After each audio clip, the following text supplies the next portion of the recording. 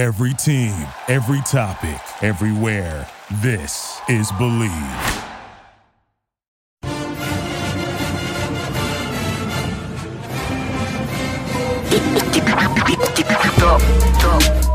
Welcome back to the Believe in Pitt Football Podcast. I am one of your hosts, Doran Dickerson, alongside Jared DePaula of the Tribune Review, former All-Big East quarterback Bill Stahl, and our new co-host, Scott McKillop, former All-American. Fellas, around the horn real quick. How's everybody doing? Can't wait for the game. It's a big one for Pitt.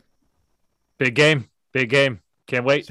Can't wait. Time for the season. We'll see how they measure in the SEC, and it's the first true test of the year. Well, let's reverse back a little bit and really give a little recap of what happened on Saturday. 51-7, the Pitt Panthers, they obviously beat UMass, and it was a game that they were supposed to win. It was a game that they were supposed to go in and dominate, and they got out of the game somewhat healthy, which is the biggest point. In your guys' opinion, do you think that Pitt dominated? Do you think that they took care of business the way they were supposed to? Yeah, I think so. It started off slow, with the alignment penalty that, you shouldn't have. You practice all the month of August, and you figured the guys know how to line up, but apparently they didn't. Then you had in the third quarter, I guess, you had the bad snap over Nick Patty's head, and that was kind of ugly. And Narduzzi seemed to like the running game. When I talked to him on Monday, he seemed to think everything was okay with the running game. But I think in the back of his mind, he wants to find that bell cow. That one running back or maybe two running backs that he can trust to carry the load when things get bad. He played Rodney Hammond, the freshman running back, had more carries than anybody else. And Izzy Abanikanda, who I'm going to talk about later on, only had 7 carries, for I think 30 or 40 yards. Not bad, but I think this Pitt team really needs to have balanced offense in order for Kenny Pickett to really show his true colors. Bill? Yeah, I really think that, yes, they did take care of business.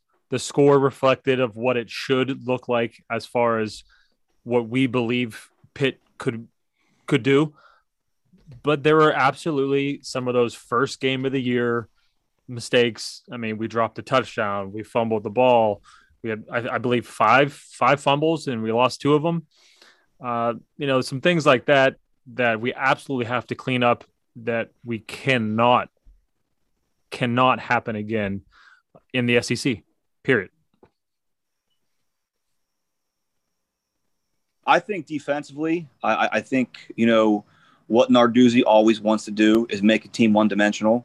And I think, his in his DNA is to, stop the run, force the quarterbacks to beat him with the arms. And I think that's exactly what they did. I think they had some guys step up that maybe they didn't count on. I think Patrician had a beautiful game, which is always good to see someone in his situation. And, I think this week is going to be a true test because, I'm sure we'll get into it later in this podcast, but, what Tennessee does is going to prevent a challenge, but, it's going to be an opportunity for the defense to check the box. Yeah, every team presents challenges. I mean, you can't overlook anybody, even a UMass. You have to go in there and you have to be detail-oriented. And I think that Pitt somewhat, for the most part, they did that.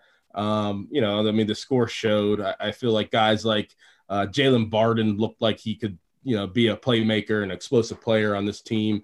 You still need to eliminate the drops.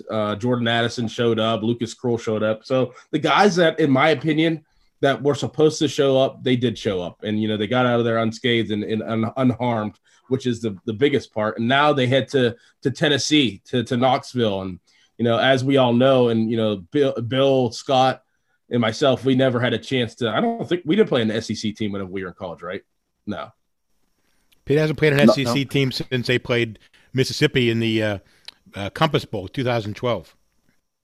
Right. So, I haven't played an SEC team in a long time, and now you're going down to Knoxville. We all know about Knoxville growing up, the Volunteers, the Peerless Prices, the Peyton Mannings, T. Martins, watching those games growing up and just seeing, that burnt orange and white throughout the stadium. They hold 100,000 plus in their stadium.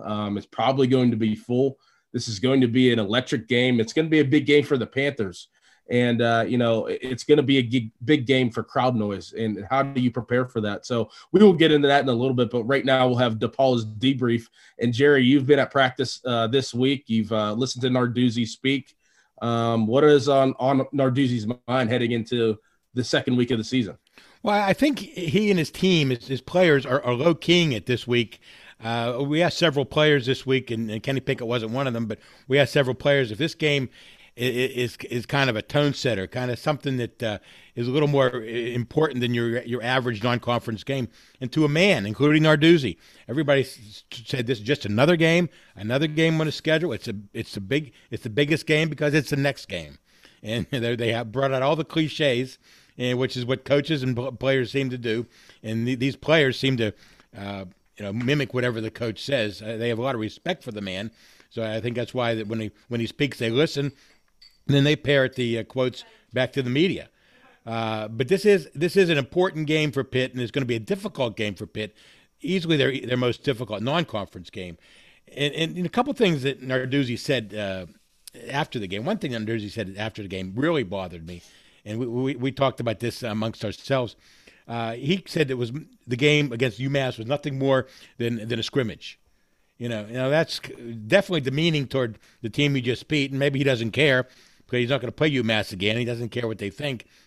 But it's instructive to me because it tells me that he knows that whatever happened in that 51-7 game, no matter how many passes Pickett completed, how many blitzes they had, how many sacks they had, doesn't matter. That's a game they should have won. They won big. Okay, that's fine. Let's forget about it, move on. Now you got a team, a Tennessee team, that beat Bowling Green 38-6, in their first game. That's a better team than UMass, and they ended up taking care of business like they should. The problem I have with the game, and it seemed to me they ran for over 200 yards as a team, but it didn't seem that way when you watched the game. It didn't seem like 7 or 8 guys were running the football, and they can't. And Rodney Hammond has a very talented back. He's a little guy, but he can't carry the load. Izzy Abanikanda, to me, is the guy that needs to carry the load. He's their strongest back, I think. He's their fastest back compared to the speed he carries.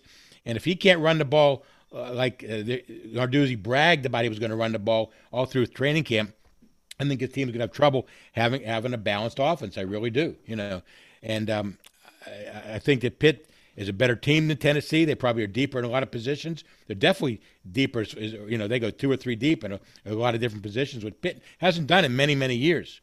And that's one thing that Narduzzi keeps harping on, is that we have enough guys who can play. It's going to be warm down in Knoxville. So your defensive line, you need to rotate those guys through. Your linebackers. John Patricia came off the bench and had a couple of sacks. Savossier Dennis looks like a really good middle linebacker, a guy that is a good penetrator and a smart kid who makes the right calls. Sort of like a latter-day Scott McKillop, I think. But I think the key to the game is going to be how they handle the noise. Okay, it's going to be very noisy. And on that note, I did talk to Jackie Sherrill yesterday, and back in the 80s, Pitt played Tennessee in Knoxville twice, 1980 and 1983. And Sherrill told the story, very interesting story, about how he handled the noise when he brought his team down there about 40 years ago. Before the game, he had his two Allegheny County deputy sheriffs, the guys who walked around with him, made sure that nobody bothered him during the game or after the game. He gave them wire cutters. He told the police guys, the sheriffs, to go up to the speakers they had lined up. These huge speakers lined up on both sides of the field, the kind of speakers you might see at a rock concert. He told these Ray Goga and Johnny Parker, the two sheriffs, here, take these wire cutters and cut the wires. So he did. These guys did. They cut the wires, and they fixed them somehow. And before the kickoff, Sherrill sent them out again, and they cut the wires again. To sort of mitigate the noise that was coming through. And, I guess 41 years later, Sherrill doesn't mind talking about it. But, another thing he did, which I thought was very interesting, Sherrill told me, was when they were running out onto the field, the TV wanted them to run on the field right away, get out in the field. He wanted to wait. He said, I want my team to go out when Tennessee goes out because you can't boo and cheer at the same time. So he figured if they ran out together, they would be too busy cheering to boo his team. Pitt ended up winning 30-6. Rick Trucano replaced Dan Marino in that game because Marino was hurt. But 30-6 is not going to be the final score of this game. I think it could be, what happened in 1983 when Pitt, didn't play very well, and they ended up winning 13-3, in a defensive struggle. It could be that kind of game again, I think. Well, it's going to be an interesting game. And, there's a lot of little tidbits that, I'm interested of watching during this game. And one of them is Josh Heupel, who is the head coach of the Tennessee Volunteers. He was the head coach at UCF, and he was head coach whenever Pitt played them, and they ran the Pitt special to win the game. Watching some of the highlights of Tennessee, and I thought they took care of business against Bowling Green. And what obviously stuck out and probably is the biggest thing that you have to prepare for is how fast they run their plays on offense. They run their plays from 7 to 10 seconds on offense. And you know what? And we'll get into it later with Bill, but now we'll head right into 40 and 5 with Bill Stahl. Bill, how is it to prepare? Say you're a quarterback and say you're Joe Milton, who is the starting quarterback for Tennessee. How is it to prepare for a NASCAR, a fast-paced, up-tempo offense for the whole game? Like, I know that we've had times where we ran 2-minute offense and we ran that as our base offense, maybe to start a game and obviously to end a game or to try to catch up. How do you think it is for him to prepare to have that offense for the whole entire game? Let's get underneath the helmet of Joe Milton and seeing how he attacks each defenses and how he runs that offense. Well, you hit the nail on the head with that, Dorn. You said the magic word, tempo. Tempo is what is going to drive this type of offense. And what helps tempo is completions. Completing the rock, moving the chains. Simple is fast. And this type of offense, this is a concept-based offense. You make it as simple as you possibly can, so then you don't have to think. Muscle memory kicks in for these receivers. The quarterback can just literally walk up to the ball each time, spitting out verbiage, but it is a quick, fast transition as far as getting that message from the sideline, whether they're holding up a Wannstedt picture, which I saw on Twitter. That was one of the heads that I guess Pitt had on the sideline, which was funny. But or whether they're calling out numbers and looking at the wristband. Point is, it is all based on tempo, completions, simple is fast mentality, and moving the chains, and which is extremely difficult from a defensive standpoint, because how the heck can you substitute? You can't get guys in and out. If I'm moving the chains and I'm literally walking and slightly jogging up to the line of scrimmage and where the clock's running, you can't switch guys in and out. You're stuck in that same defensive personnel grouping. But if you have depth at multiple positions that Pitt does, you can be in one personnel grouping and run your entire playbook out of all different formations. So I think that is an extreme, advantage to the team running that type of offense. But there's also a double-edged sword. If you don't have tempo, if you don't have completions, and that clock does stop, now you get the defense a chance to recharge, get new people out there, and now obviously they're up to speed of what you're doing, and stopping the clock is what kills a drive and upbeat tempo offense like that, and especially third, getting them in third and long, defense coming up with a big stop. Those are drive killers, which I think we're going to need pressure from up front from Pitt and their front seven to go ahead and slow down that up tempo offense. Scott, from a leadership standpoint, did you see enough out of Kenny Pickett? Did you see, obviously they played UMass, and as Jerry said, and Narduzzi said, it was basically a glorified scrimmage. Did you see enough out of Kenny Pickett to give you confidence in him leading this team maybe to a division championship or a conference championship this year? 100%. I mean, I think, like Bill said, there were some things that he could have improved and done a little bit better. But, first time with a real crowd, first game of the season, knocking off some of the rust. I think the reins will come off completely this week, and you're going to see the full bag of plays. And I think, just as excited as I was when he announced he was coming back, still excited with him. I mean, and to piggyback off what Jerry said about, Narduzzi's comment about it being a scrimmage game, it's kind of ironic that when the shoe's on the other foot and another coach says something related to what he says, it's okay, referring to when, some certain coach at Penn State made a comment about that, but it's okay if he says it. And it's very hypocritical, but it is what it is. But, I'm excited for the defense. I think this is going to be a good matchup for what Narduzzi does defensively, making them one-dimensional and trying to take away, like Bill said, is the concepts, understanding how to attack a cover 4 team. Where's the holes? It's the flats, it's the dig routes, which is at 10 to 12 yards right behind the linebackers in front of the secondary. I'm excited. I think this is going to be a true test. And, I don't want to say it's a make or break game, but, it's a huge game for Pitt. It's a huge game for Narduzzi, and it's a huge game for Kenny Pickett. Jerry, you always hope that everybody comes out of the season or comes out of each game healthy. And especially Kenny Pickett, your quarterback guy that's coming back, is your leader of the team. But last year he did get hurt for a couple of games and they had to turn to their backup. In this game, we saw 3 backup quarterbacks, we saw 3 quarterbacks, 2 backups, Nick Patty and Davis Bevel. Were you impressed with either of them at all? Were you impressed with, how those guys played? Patty to me seems like a kind of a tough guy back there. He's a big barrel-chested guy who runs around pretty well. Bevel, I think, is young, needs a lot of work. He has some ability.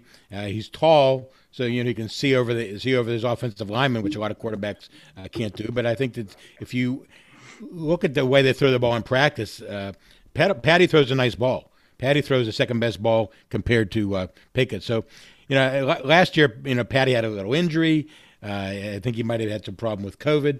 And now he's healthy, and he's the genuine number 2 quarterback. And Pitt really didn't have one of those last year, with the Arizona State transfer who came in and played against Notre Dame and Miami. And then when Pickett played against Clemson, came back in the game against Clemson, most of his offensive line was hurt.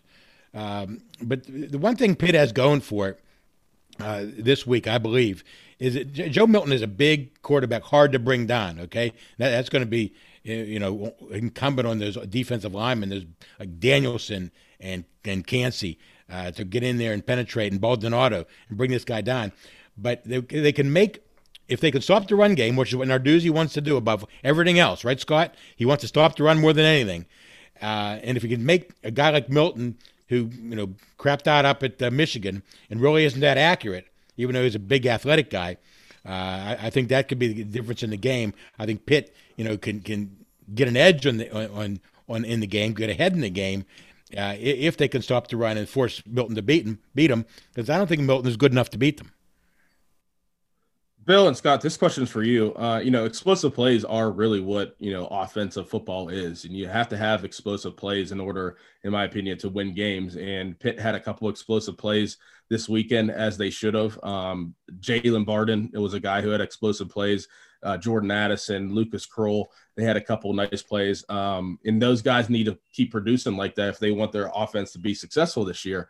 For on the offensive side, Bill, how much of a drive changer is explosive plays? And, when do you dial up those plays? Is it a feel thing? Is it a situational thing? Some offensive coordinators, I feel, approach it differently, for explosive plays. Like maybe if you're backed up, you want to take a shot. Maybe you're in the midfield, you want to take a shot, obviously red zone.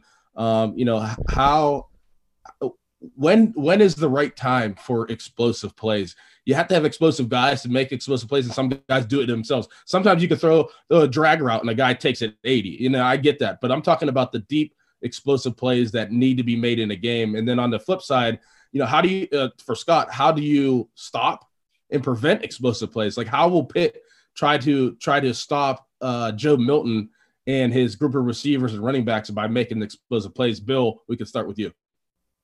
So just to recap some of the explosive plays from last week's game against UMass. I mean, Jalen Barton taking the top off the coverage, showing the ability to do that. That is huge. Just being able to, like Doran said, throw a little drag route. I mean, we threw maybe 4 or 5 smoke screens, quick little screens, whether it be a bubble screen that Jordan Addison takes to the crib.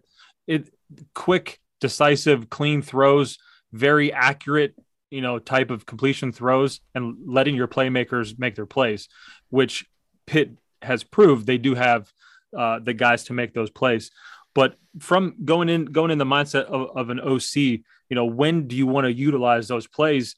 You got to start where your starting point is. If you're starting backed up, now we're playing chess. Now we're going into, your meat and potatoes and heart of the game plan of getting out of the red zone and getting into the middle, backed up in the red zone, getting into the middle of the field. And then now you're playing that hash game, your plays that you like on the right hash, left hash. And obviously down a distance is going to dictate those things. But, when you're backed up there, you can't really, you're going to be going on, hard counts to try and get out of that, backed up mentality. That's why sometimes you're going to see people take shots on a deep throw, because there's no other way to go except forward. You can't go back into the end zone, of course.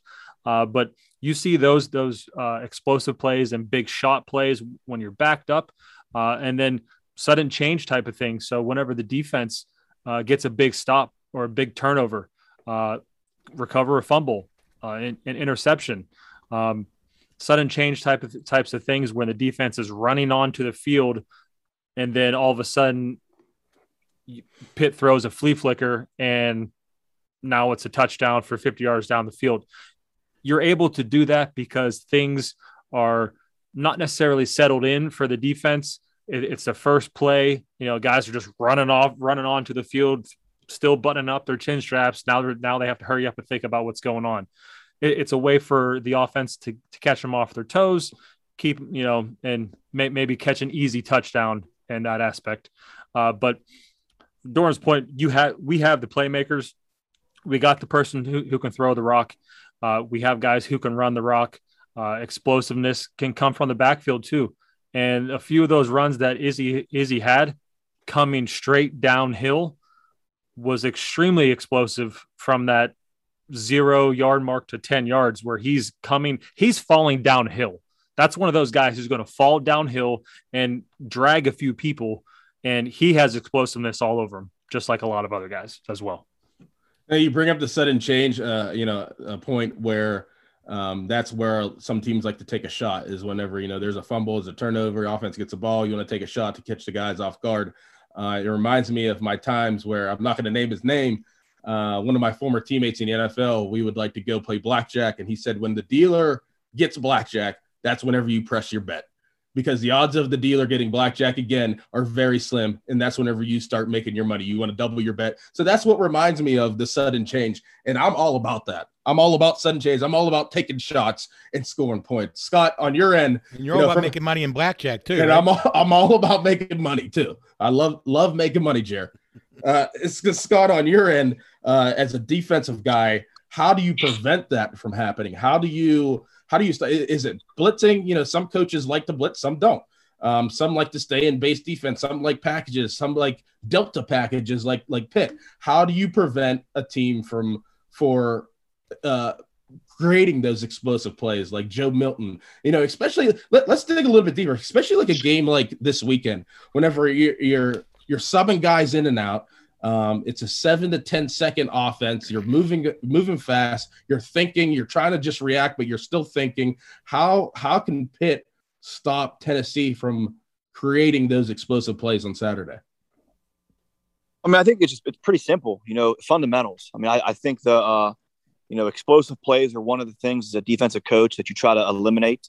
Whether you recognize anything over a 10-yard run or anything over a 20-yard pass as an explosive play.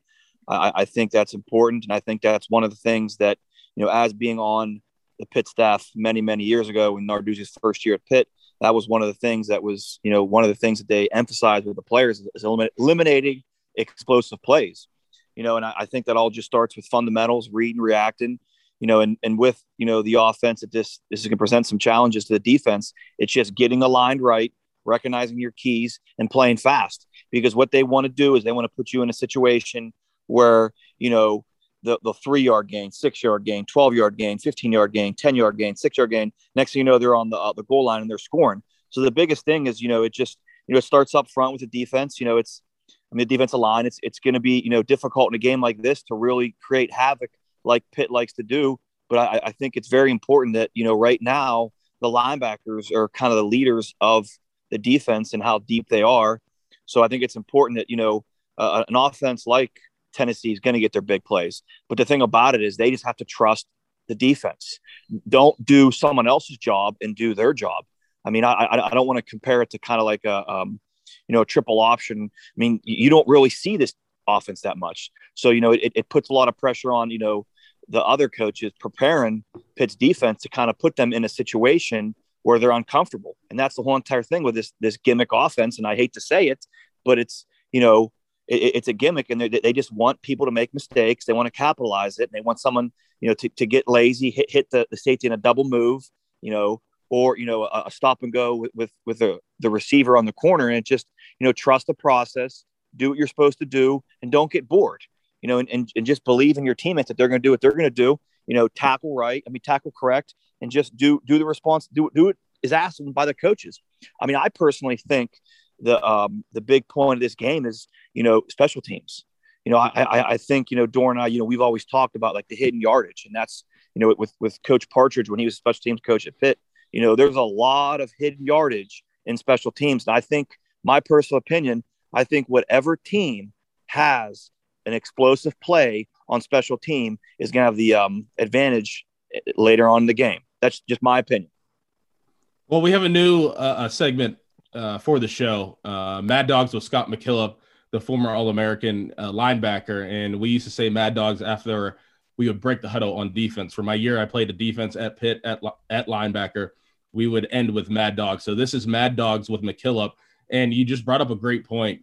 Don't do your job. Don't try to do somebody else's job. And that can be tough, can it, Scott? You've played a lot of linebacker at Pitt. You did it at the highest level. You were one of the best in the country. So that means that what a lot of guys are doing. What everybody's really doing and where they're supposed to be and where they're supposed to end up.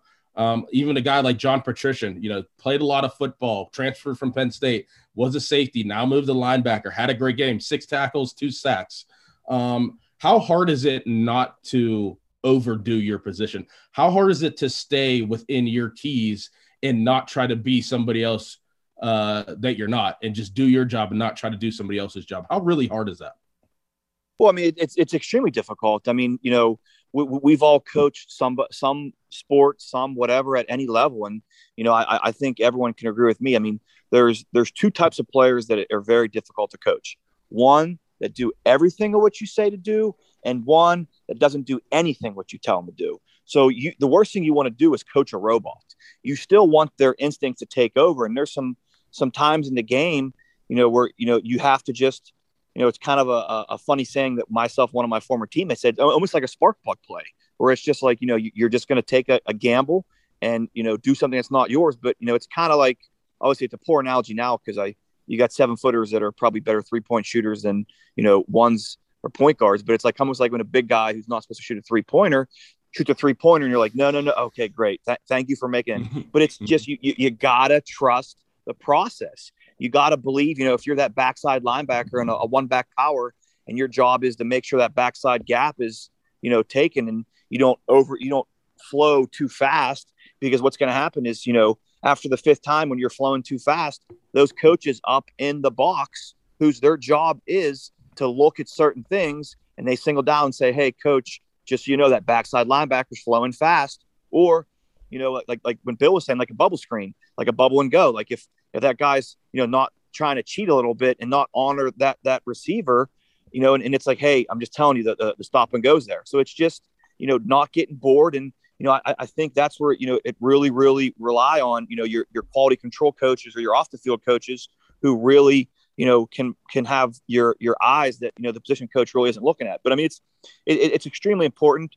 I was extremely, I'm biased because Patrician's, a local boy from where I'm from, and happy to see someone like that who's, you know, a seventh year senior to be successful. But, you know, you're going to need a lot of people to be fresh and ready. I think, like Jerry said, it's going to be hot. You know, it's going to be loud.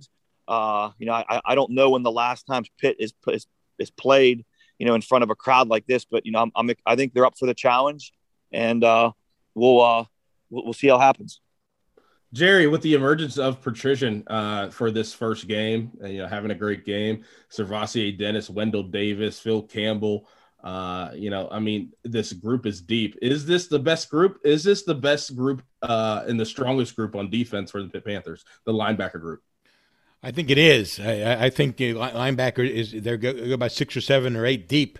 They called on, you know, some guys that, you know, maybe some fans don't know, like Kamara, Bengali Kamara came off the bench and, you know, saw some interesting minutes. You know, the one thing, you know, I'm learning sitting here talking to 2 All-Americans and All-Conference guy is football.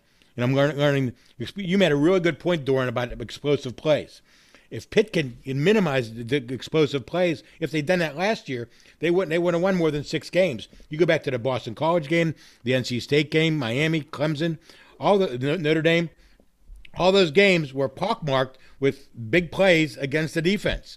And Pitt was just making some mental mistakes, which I thought was really strange to see with 2 you know, experienced safeties back there. Now this year you have 2 relatively inexperienced safeties back there and an inexperienced cornerback.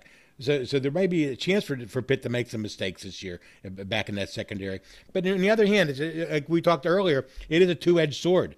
One thing I learned this week talking to the guys is that, you know, when you go fast like that, you know, the defense might be, you know, in the wrong position. What if the offense, you know, they go too fast and all of a sudden the ball's on the ground because they weren't paying attention because they're just trying to get the snap off.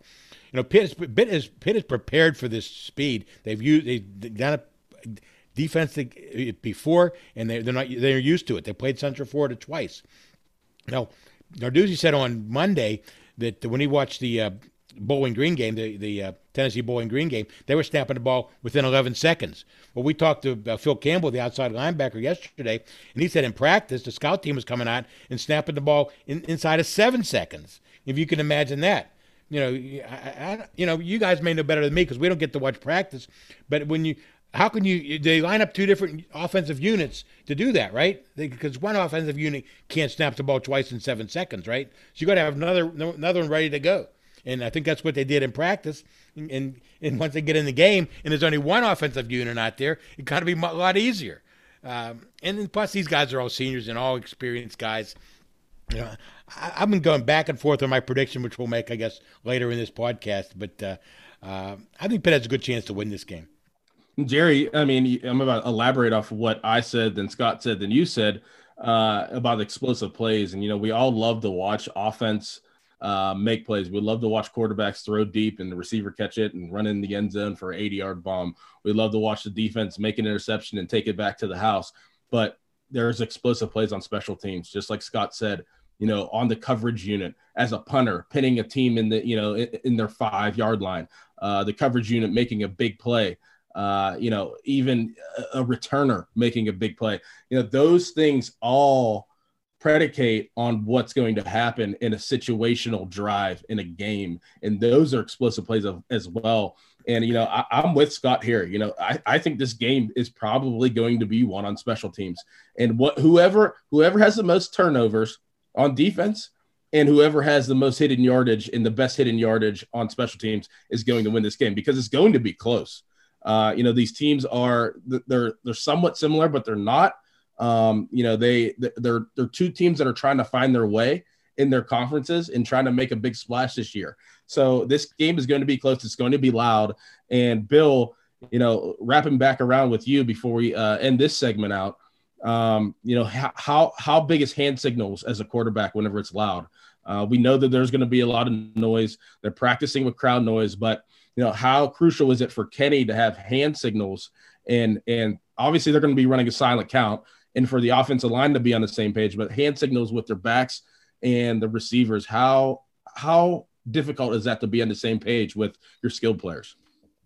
Yeah. So first off, this type of communication is literally going to be sign language, because when you get up to that six-figure audience in that aspect, uh, guys can you're going quarterbacks are literally going to be screaming. Kenny's not going to have a voice at the end of this game because just to call the play in the huddle is going to be, for lack of better words, an elevated tone in his voice to where he's almost going to be screaming just to make sure every single person as he's looking in the huddle can understand and hear his voice. So communication is going to be absolutely crucial. So then once we once we break from the line and get to the line from the huddle, now the guys outside, they can't hear anything. So when Kenny's changing the play, he's literally going to be walking up or running up to the front of the line and having to scream in their ear and then look out to the receiver and hit him with some type of hand signal or, tap on the side of the leg for this, or, what hit the helmet, grab the face mask, all those types of things. And they're going to be practicing that like crazy throughout the week with crowd noise, simulating crowd noise. But I don't think it's going to be a huge thing for Kenny specifically, just because obviously he's a veteran at this. He understands what he needs to do, but I think it's going to be completely and utterly crucial for him to emphasize the importance of when he gives a signal. This was Bible for our offense. If I gave you a hand signal and you didn't give it back to me, that's like me verbally telling you to do something or asking you a question and you not responding. That means you didn't hear me. You didn't see my signal. So I'm looking for Kenny to be straight up, all in these guys' ear throughout the week. Hey guys, I need you to, here's this signal. This is what this means, just nonstop repetition as far as, communication. And I'm sure it's going to be very similar on the defensive side because they're not going to be able to talk. They're not going to be able to hear things. They already have a lot of hand signals as it is, but communication in general for this game with this audience and these, this amount of, audience and just volume levels is going to be crazy. It's something that they're not used to, and communication is just going to be absolutely important. Bill, that's interesting what you just said. I'm sorry, Doran. You said if you gave a hand signal to one of your guys and he didn't give one back, that means he's not paying attention and you're going somewhere else. You're not looking at him at all. You're eliminating that option entirely, right? I mean, honestly, absolutely. There's been times where I was trying to get someone's attention and, hey, you have the play clock, and that's with them not, giving me the signal back. That's like them saying no to my question, so to speak. And that means they didn't get the signal. Then that means I can't go to them. Everyone else is on a different page, and my receiver didn't get the signal. So therefore, I hope my read doesn't go to him, because if it does, now I'm, for lack of a better word, screwed in that aspect and have to go on to the next read. But yeah, absolutely, Jerry. Yeah, that was a way of just making sure that, hey, communication's here. Clear, decisive message was sent to my receiver, and he gave the signal back saying, hey, we're on the same page. That's the kind of inside football stuff that is the reason you get the big bucks, right, Bill? That's interesting stuff. It really is. I'll leave the big bucks to the All-Americans here. Well, we're gonna go big and go around the horn for 30 seconds. I would like to know each of yours opinion on how Pitt comes out of this game with a win. Bill, we'll start with you. All right, 30 seconds. Here we go. Can't drop touchdowns. We have to catch a rock in the red zone. Red zone is extremely important. Stats, people lie, numbers don't. Stats are, we had 10 appearances in the red zone, and we scored 8 times and only kicked 1 field goal. That's how you win football. That's how you score touchdowns in the red zone. That's what Pitt needs to do consistently, but we cannot have self-inflicted wounds. So no turnovers, and we need to score 6 points once we get in that red zone. Scott? I think the biggest thing for them is fundamentals. I mean, just do your job. Like I said earlier, don't do someone else's, and play smart. Don't miss any tackles, and just get off the field in 3rd and long, which they usually have a high success rate. And it's kind of funny. I wonder if we'll see the designated fall person. For some of you people who don't know who that is with the high tempo offense. Usually, no one will admit it, but the defense has a designated fall person where it has a injury for some reason. We've seen those guys a bunch of times. Even if there's no injury. Jerry, how about you? I love this inside football stuff, you guys. You guys are great. There's been a lot of talk this week about the noise and about the million people that are going to be crammed into Neyland Stadium on Saturday. But Pitt has done this before. It was only 2 years ago that Kenny Pickett quarterbacked the game up at Penn State. And that atmosphere up there was just as volatile, just as unfriendly, and just as loud as they're going to get in at Neyland Stadium. Well, the offense didn't play real great against Penn State that day, but that was Penn State's defense. This is Tennessee's defense, and I think it's definitely more vulnerable than Tennessee was.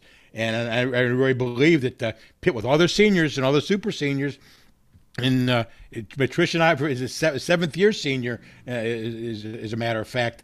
I think Pitt's going to be able to handle the pressure, handle the speed, handle the heat, and handle the noise, and they're going to win. We're going to make a prediction now or later.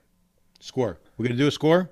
I'm gonna give my spiel how Pitt's going to get out of this game with a win, and I'm going to go old school from my high school football coach Bob Palco, and what he preached to us every single game is be the most physical team. If you go in there and you hit somebody in the mouth every single play, they'll quit. And a lot of us have been in that situation before where that guy across from you, or you're that guy, where you're just eating the guy across from you alive all game, and you're out physicaling him every single play, and he knows that he has to come back the next series and face you. That is what Pitt needs to do up front, on defense, on special teams. Be the most physical team, and you will leave Knoxville feeling really good heading into next week whenever you come back home to Heinz Field. My prediction, I'm going to say Pitt wins 27-20 over the Tennessee Volunteers. Jerry? Well, I've been going back and forth all week, and I'll probably change my mind before kickoff on Saturday. But I'm going to say 21-20 Pitt. And I'm going to say that they're going to be losing 20-14. Pickett's going to lead them on a 2-minute drive, about 50 or 60 yards. And he's going to hit it. Izzy Abanikanda for a screen pass for the winning touchdown. Bill? I'm going 24-17 Pitt. Kenny has 3 touchdown passes. Scott? I have it 35-31 Pitt. I have Kenny Pickett. I'm going to steal Jerry's line, leading a 4th quarter drive, kind of cementing his history in the rivalry, and scoring on the last play of the game to put him on top. Pitt special? No. Not this time? Okay. Not this time. You can't pull that out. Pull that on him twice. He's too smart for that. Well, the Pitt Panthers take on the Tennessee Volunteers this Saturday at 12 p.m. at Neyland Stadium down in Knoxville. For myself, Bill Stahl, Jerry DePaula, and Scott McKillop, we hope you enjoyed the show today on the Pitt Believe in Pitt podcast. We'll see you next week.